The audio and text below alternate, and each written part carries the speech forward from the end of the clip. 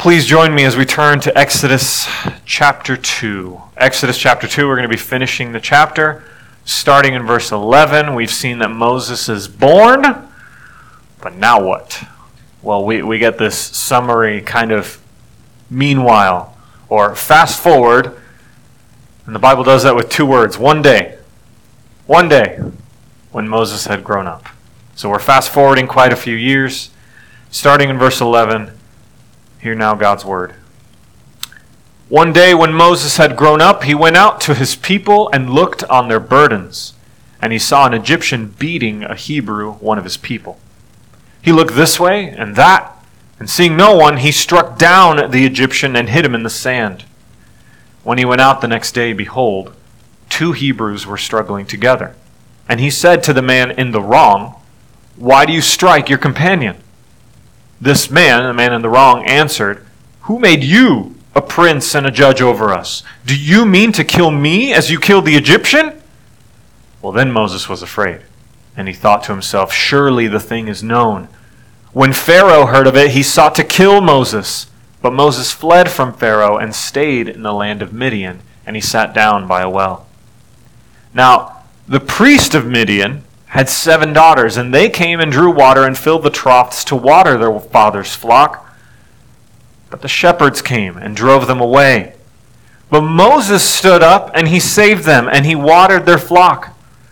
When they, the daughters, came home to their father Reuel, he said, "How is it that you have come home so soon today?"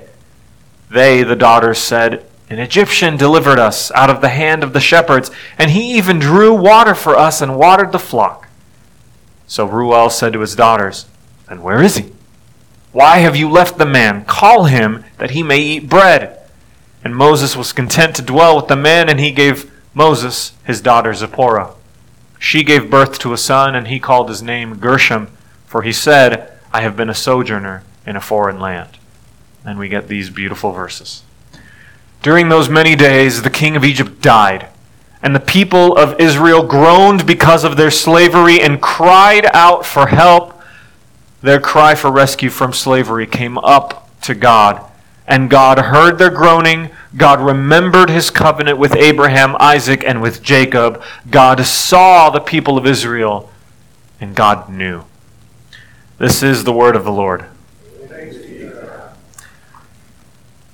Hidden within a beloved kids' movie are many of the same truths we find in Exodus chapter 2. That movie is WALL-E.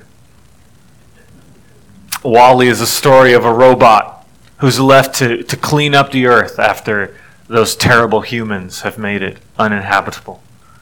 What's left of the human population is in space on a space cruise ship, and they don't have to work for a minute.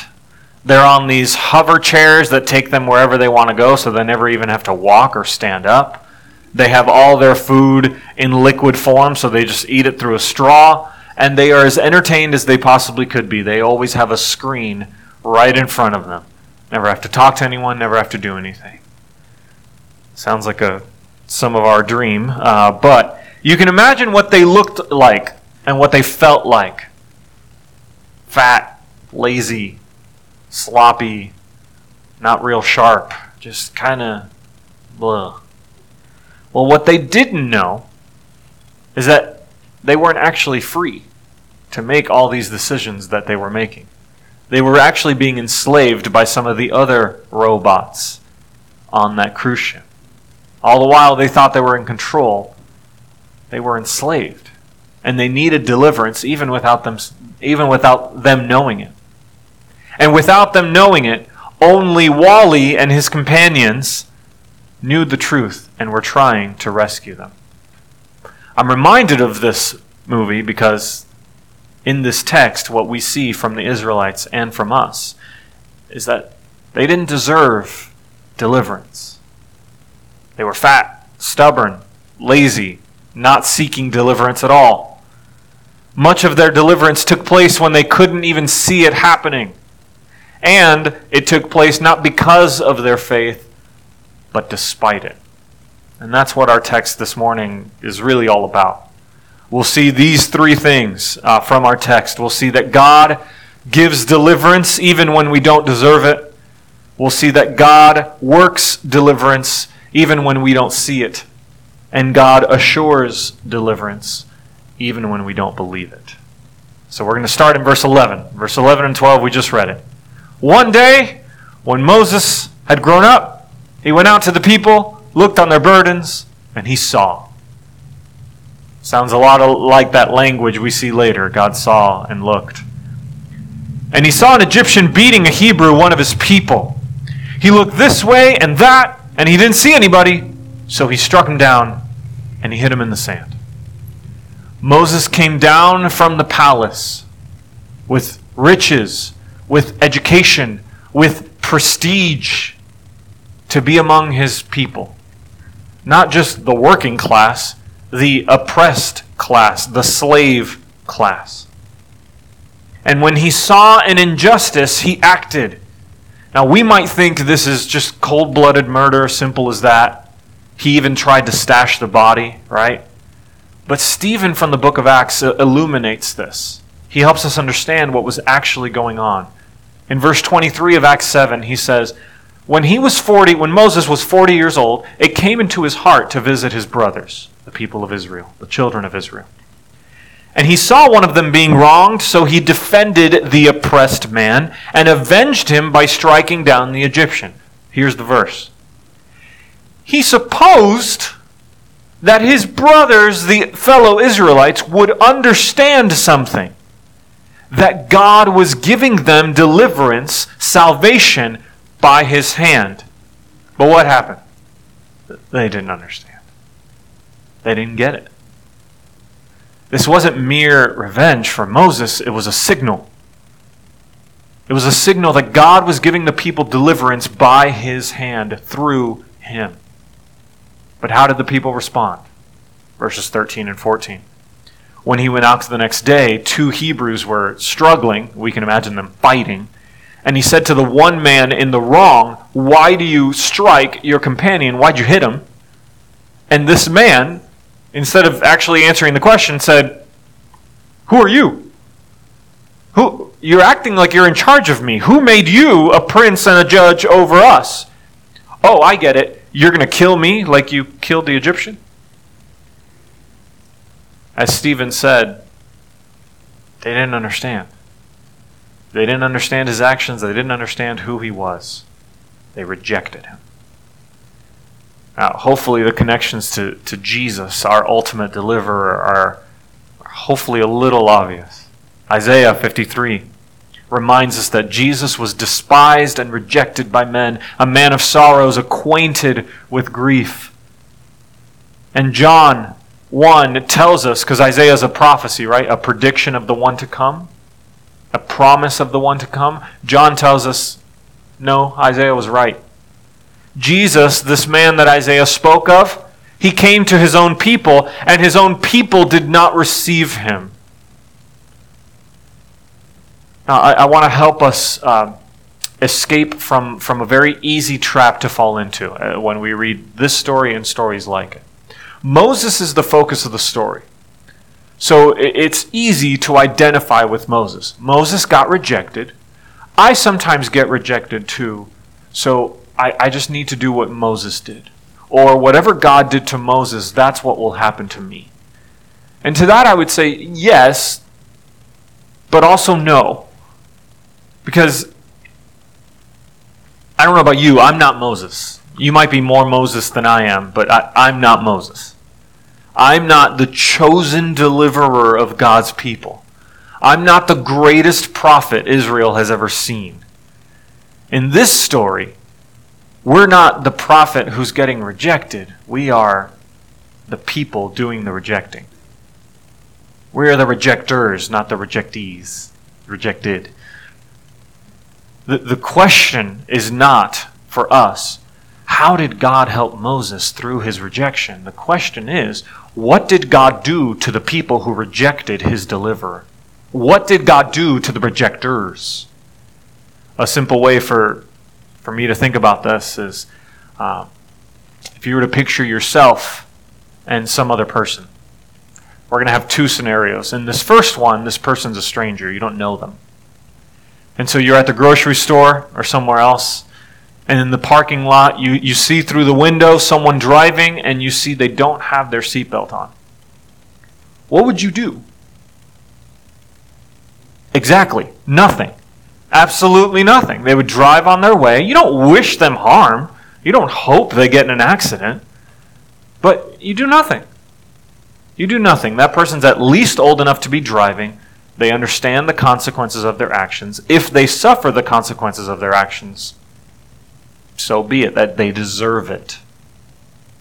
But now imagine that person is someone you care deeply for. Your spouse, your child, a parent, a friend, and they start driving without a seatbelt. Or they start doing something they're not supposed to be doing. Or they tell you that they're going to give all their money to a Nigerian prince who emailed them. What do you do now? You don't do nothing. Right? You stand in front of that car and you demand they put their seatbelt on. You stop them from doing whatever crazy idea they were thinking of doing. You insist and insist and insist they don't email that Nigerian prince. Because you love them. Sure, they, just like the first person, they deserve whatever's coming to them. But you don't care. Because you love them. Love changes everything.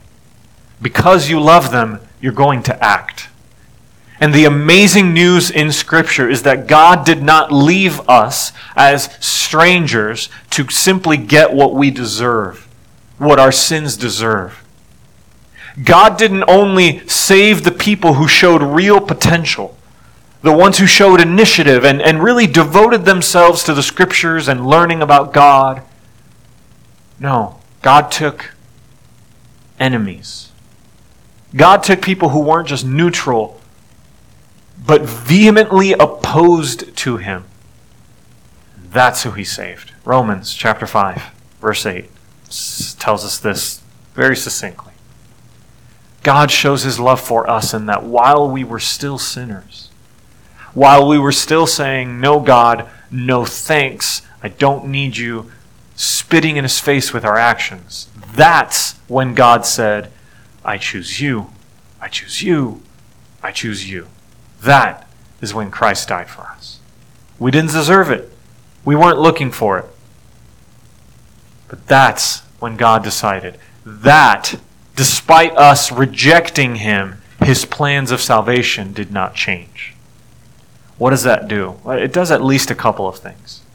It fills you with hope as you look at your own life like a mirror and you see mistake after mistake, sin after sin. You keep falling into the same traps over and over, traps of anger, traps of addiction, traps of self-loathing, depression, whatever they are.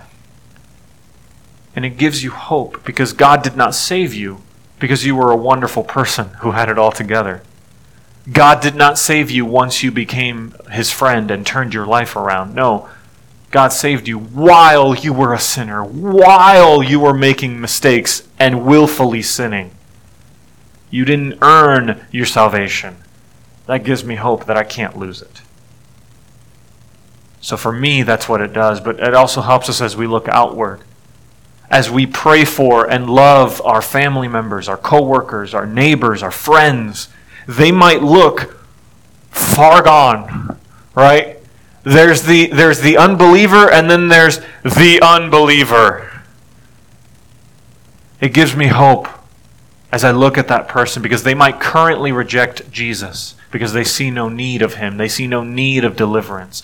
But our God brings deliverance even when we don't deserve it, even when we don't think we need it.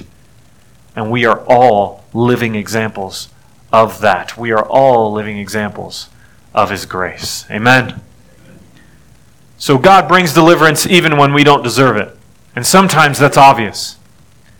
But at other times it looks like God isn't doing anything at all. You can certainly imagine how the Israelites might have felt that way, right? What are you doing, God? It's been 40 years. It's been 80 years. It's been 400 years. Clearly God isn't doing anything, right? Well, it's important to remember that just as God brings deliverance when we don't deserve it, God also works deliverance even when we don't see it. So starting in verse 15, we read that Moses fled from Pharaoh. He ran away, and he stayed in the land of Midian, and he sat down by a well. Okay. If your immediate reaction is, who cares? That's a fair reaction. Like, why? What's so special about Midian, and why did he mention he's sitting by a well? I'll cover this briefly because it's not the main point. But Midian is sort of the enemy nation.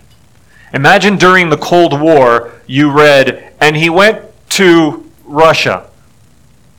Okay? Imagine a Jewish person seeking refuge in Germany during the time of that's the effect. So he went to an enemy nation.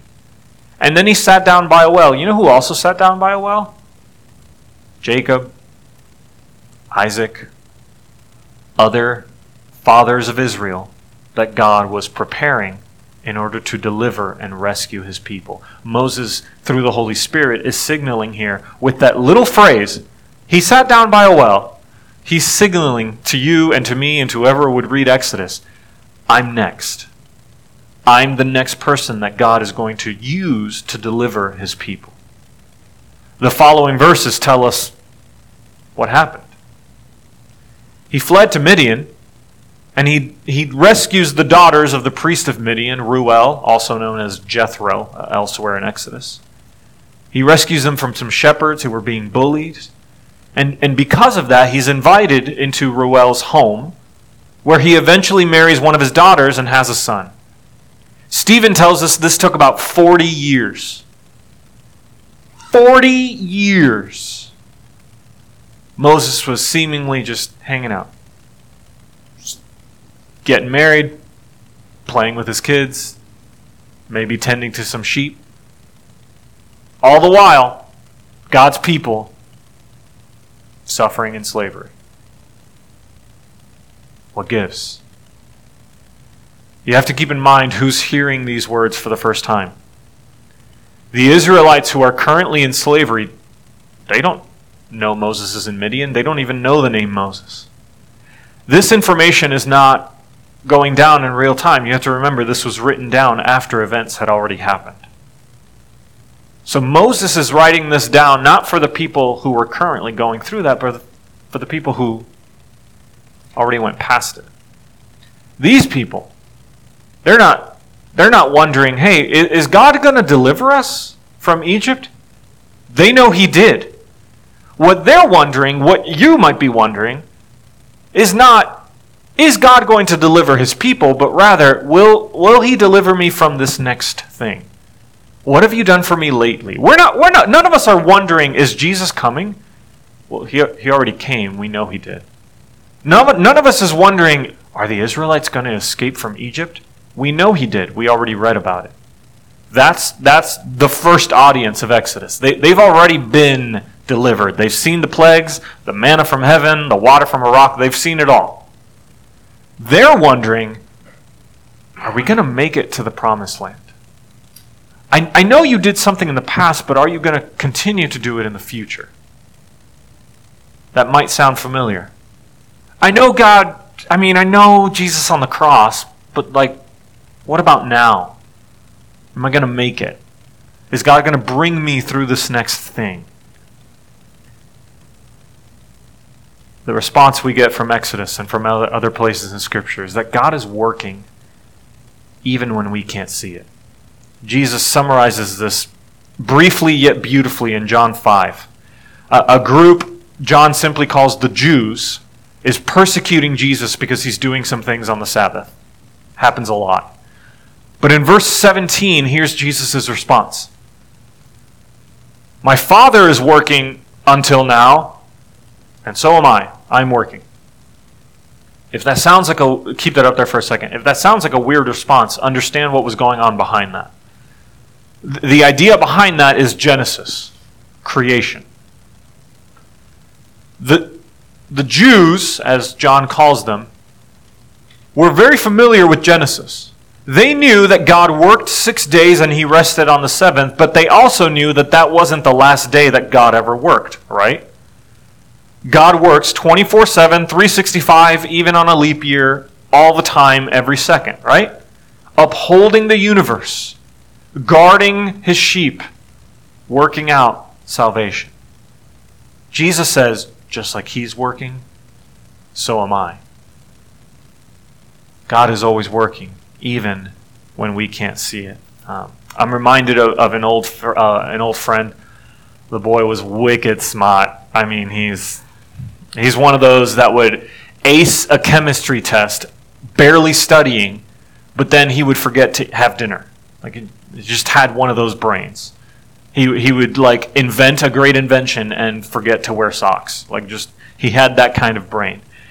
I knew his parents because I was often at his home, and his parents one day explained to me that they were frustrated with my friend because you're in school and you get long projects like a research paper.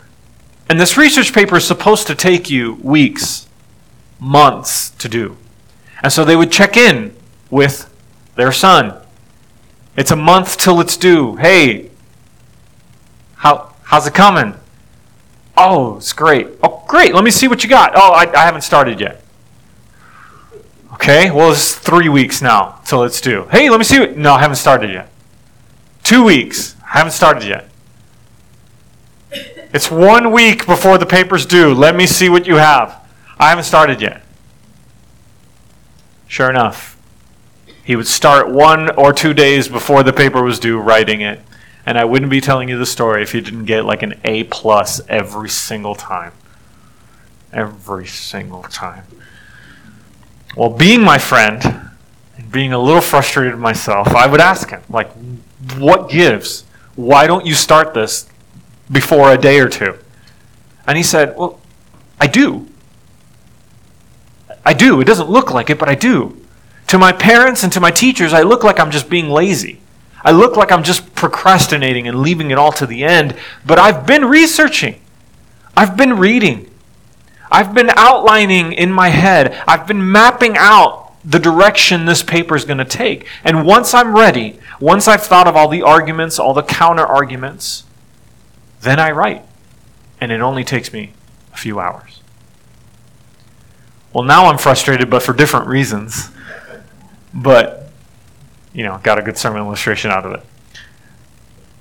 This is how God works sometimes.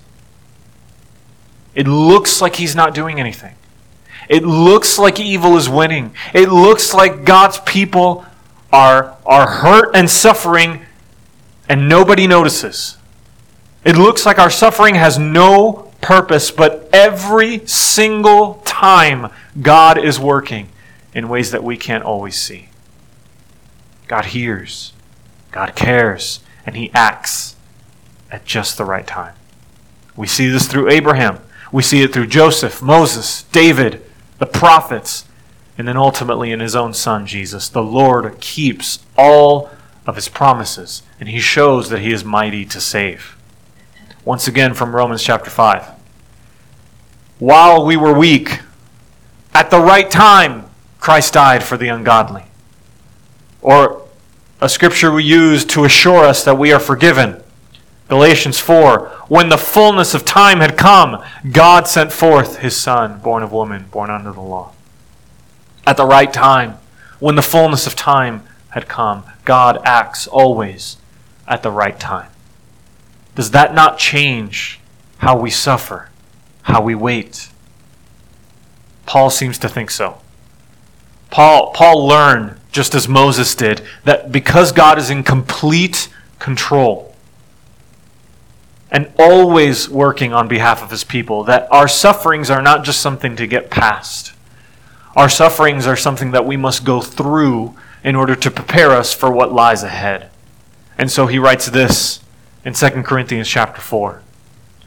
He says, we do not lose heart. We all know what that means. We do not lose heart. We do not give up. We do not lose hope.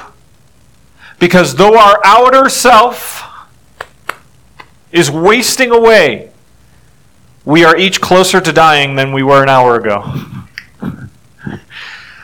But our inner self is being renewed day by day. How? How can that be? Well, then he goes on to say, because this light momentary affliction, and by the way, in case you think Paul is sort of making light of a serious situation, this man was imprisoned, beaten, mocked, rejected, abandoned, made fun of. I mean, the guy went through serious affliction, but he's comparing it. And he's saying, everything I've gone through, it's a light momentary affliction. Tis but a flesh wound. And it's not just something we try to get past. It's not just something I have to hold on to. It's something that is doing what? It's preparing. This light momentary affliction that you have gone through, are going through, or will go through, is preparing us, preparing for us an eternal weight of glory beyond all comparison. As we look not to the things that we can see, but to the things that are unseen, because the things that are seen are transient. They will fade away. They are temporary. But the things that are unseen are eternal. A verse I didn't mention, but would be worth your time, Hebrews chapter 11.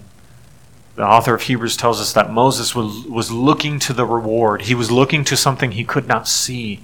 And that's what allowed him to do what he did. Jesus, through his suffering, was not just dying on the cross, by the way, that final suffering, but everything leading up to it. Through all of that, he was working. He was working deliverance for his people, even when we could not see it, even when we did not deserve it, in order to secure for us an eternal weight of glory beyond all comparison. And just as he arrived at just the right time, the first time, at the right time, he will come again. And so, Christian, we do not lose heart. Deliverance has come, and a greater, fuller deliverance is yet to come. Amen? So we move on to our last point. How can we be sure? How? We're told not to lose heart, but how do we not lose heart? Well, just as God gives deliverance even when we don't deserve it, and he works deliverance even when we don't see it, God also assures deliverance even when we don't believe it. So now we're in verse 23. The first part of it says this: During those many days the king of Egypt died, and the people of Israel groaned because of their slavery and cried out for help. Clearly, the solution was not just for Pharaoh to die, because their slavery continued. The solution to whatever we're going through, so the solution to our suffering or trials, is not just for them to go away. Deliverance is not just a change of circumstances. It is total and complete rescue. It is permanent. Imagine if someone said to you, I know your boss is terrible. I know your teacher is giving you problems. I'm so sorry about the head of your HOA. I'm so sorry there's such a pain. But don't worry. Someday they'll die. That's not much comfort. Because that might take a while. And it's also not permanent. Because what about who comes after them? What about my next teacher? What about the next head of the HOA who has too much time on their hands? What about the next president? What about my next coach? We know this doesn't comfort us because that's not what real deliverance is about. That's not real rescue. Real rescue is so much more than just waiting out our problems and looking for a temporary solution. Real deliverance is permanent. We've experienced a foretaste of deliverance, as we often sing. But a greater, fuller deliverance is coming, and until then, God's people still suffer. Sometimes in small ways, sometimes in big ways, but how do we know that God's promises still stand? How can you be sure that you will be delivered? The rest of that verse. Their cry, the cry of the people of God, their cry for rescue from slavery came up to God. God heard their groaning. God remembered his covenant with Abraham, Isaac, and with Jacob, and God saw the people of Israel. And he knew. The Lord Almighty, the same one who breathed the universe into existence, hears your groanings and your prayers and your cries. God sees and understands the suffering of his children. Jesus knows what you are suffering because he took on flesh like us. And God remembers his covenant. That is our hope. God remembers. As the psalmist reminds us, our salvation does not lie in our efforts, our abilities, our memory, our faith, because it is God who assures deliverance. Psalm 105. We are told to remember the wondrous works that he has done, his miracles and the judgments he uttered. Is that what you're depending on? No. He is the Lord our God. His judgments are in all the earth. He remembers his covenant forever, the word that he commanded for 1,000 generations. That's how Israel could be sure that they would be delivered. That's how you know that you will make it through whatever you're going through. Difficult season, at home, at work, at school. That's how you know that you'll make it through this presidency and the next, this recession and the next, this medical diagnosis and the next. It's not because God promises the next president will be wonderful, or your next medical diagnosis will be positive, or you'll come out of the next recession with more money than you started. Those are temporary, quite frankly, pitiful promises. You are promised full deliverance, where these problems don't even exist.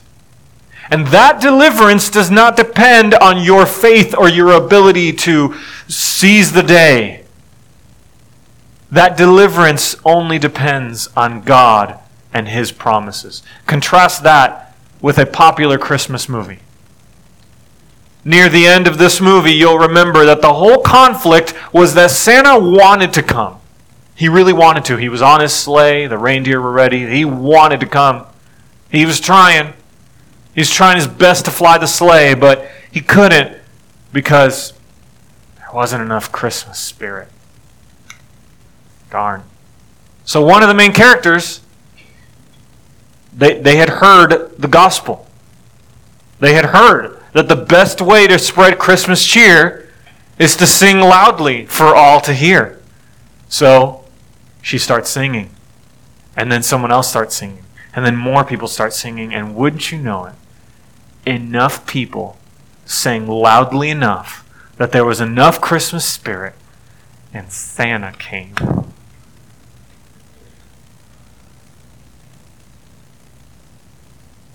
That's not the gospel. I just want to make that clear so I don't get an email tomorrow.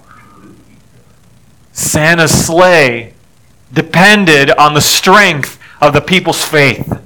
He needed enough cheer from them in order to do what he needed to do. God's promises are assured despite our faith.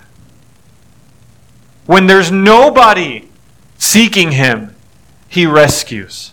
When there's nobody looking for deliverance, he delivers. That is your God.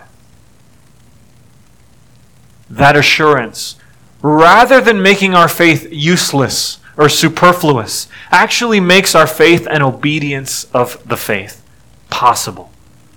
Because as we read in a well-known passage, this is the hope you have. Ephesians 2. Everything we have is through Jesus. For by grace you people of God, have been saved. It is through faith. This is not your own doing. It is the gift of God. Hold on, don't go. Hold on, go back. What is the gift of God? What is not your own doing? Is it the grace? Is it the salvation? Is it the faith? Yes. All of this is the gift of God.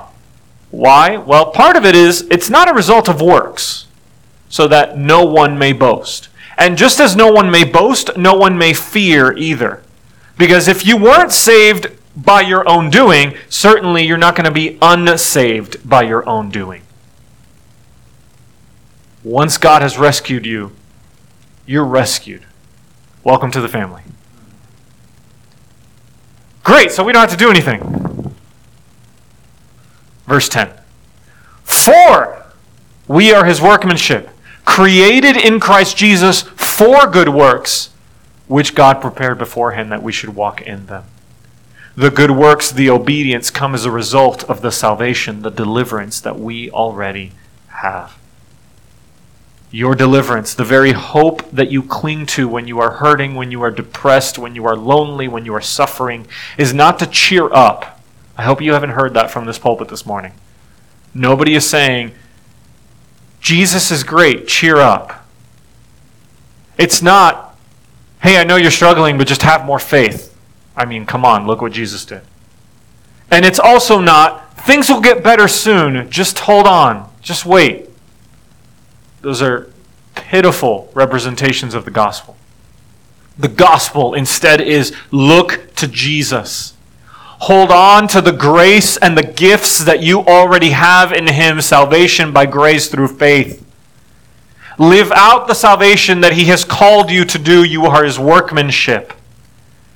And look forward to your full and complete deliverance. That is the gospel we have. That is the hope that you have. Our God is mighty to save. Amen. Join me as we pray. Thank you, Lord, for the salvation you have given to your people. Thank you that we have a sure and steady hope. And thank you for this table that you have given to your people. Thank you for the comfort and the strength that it gives us.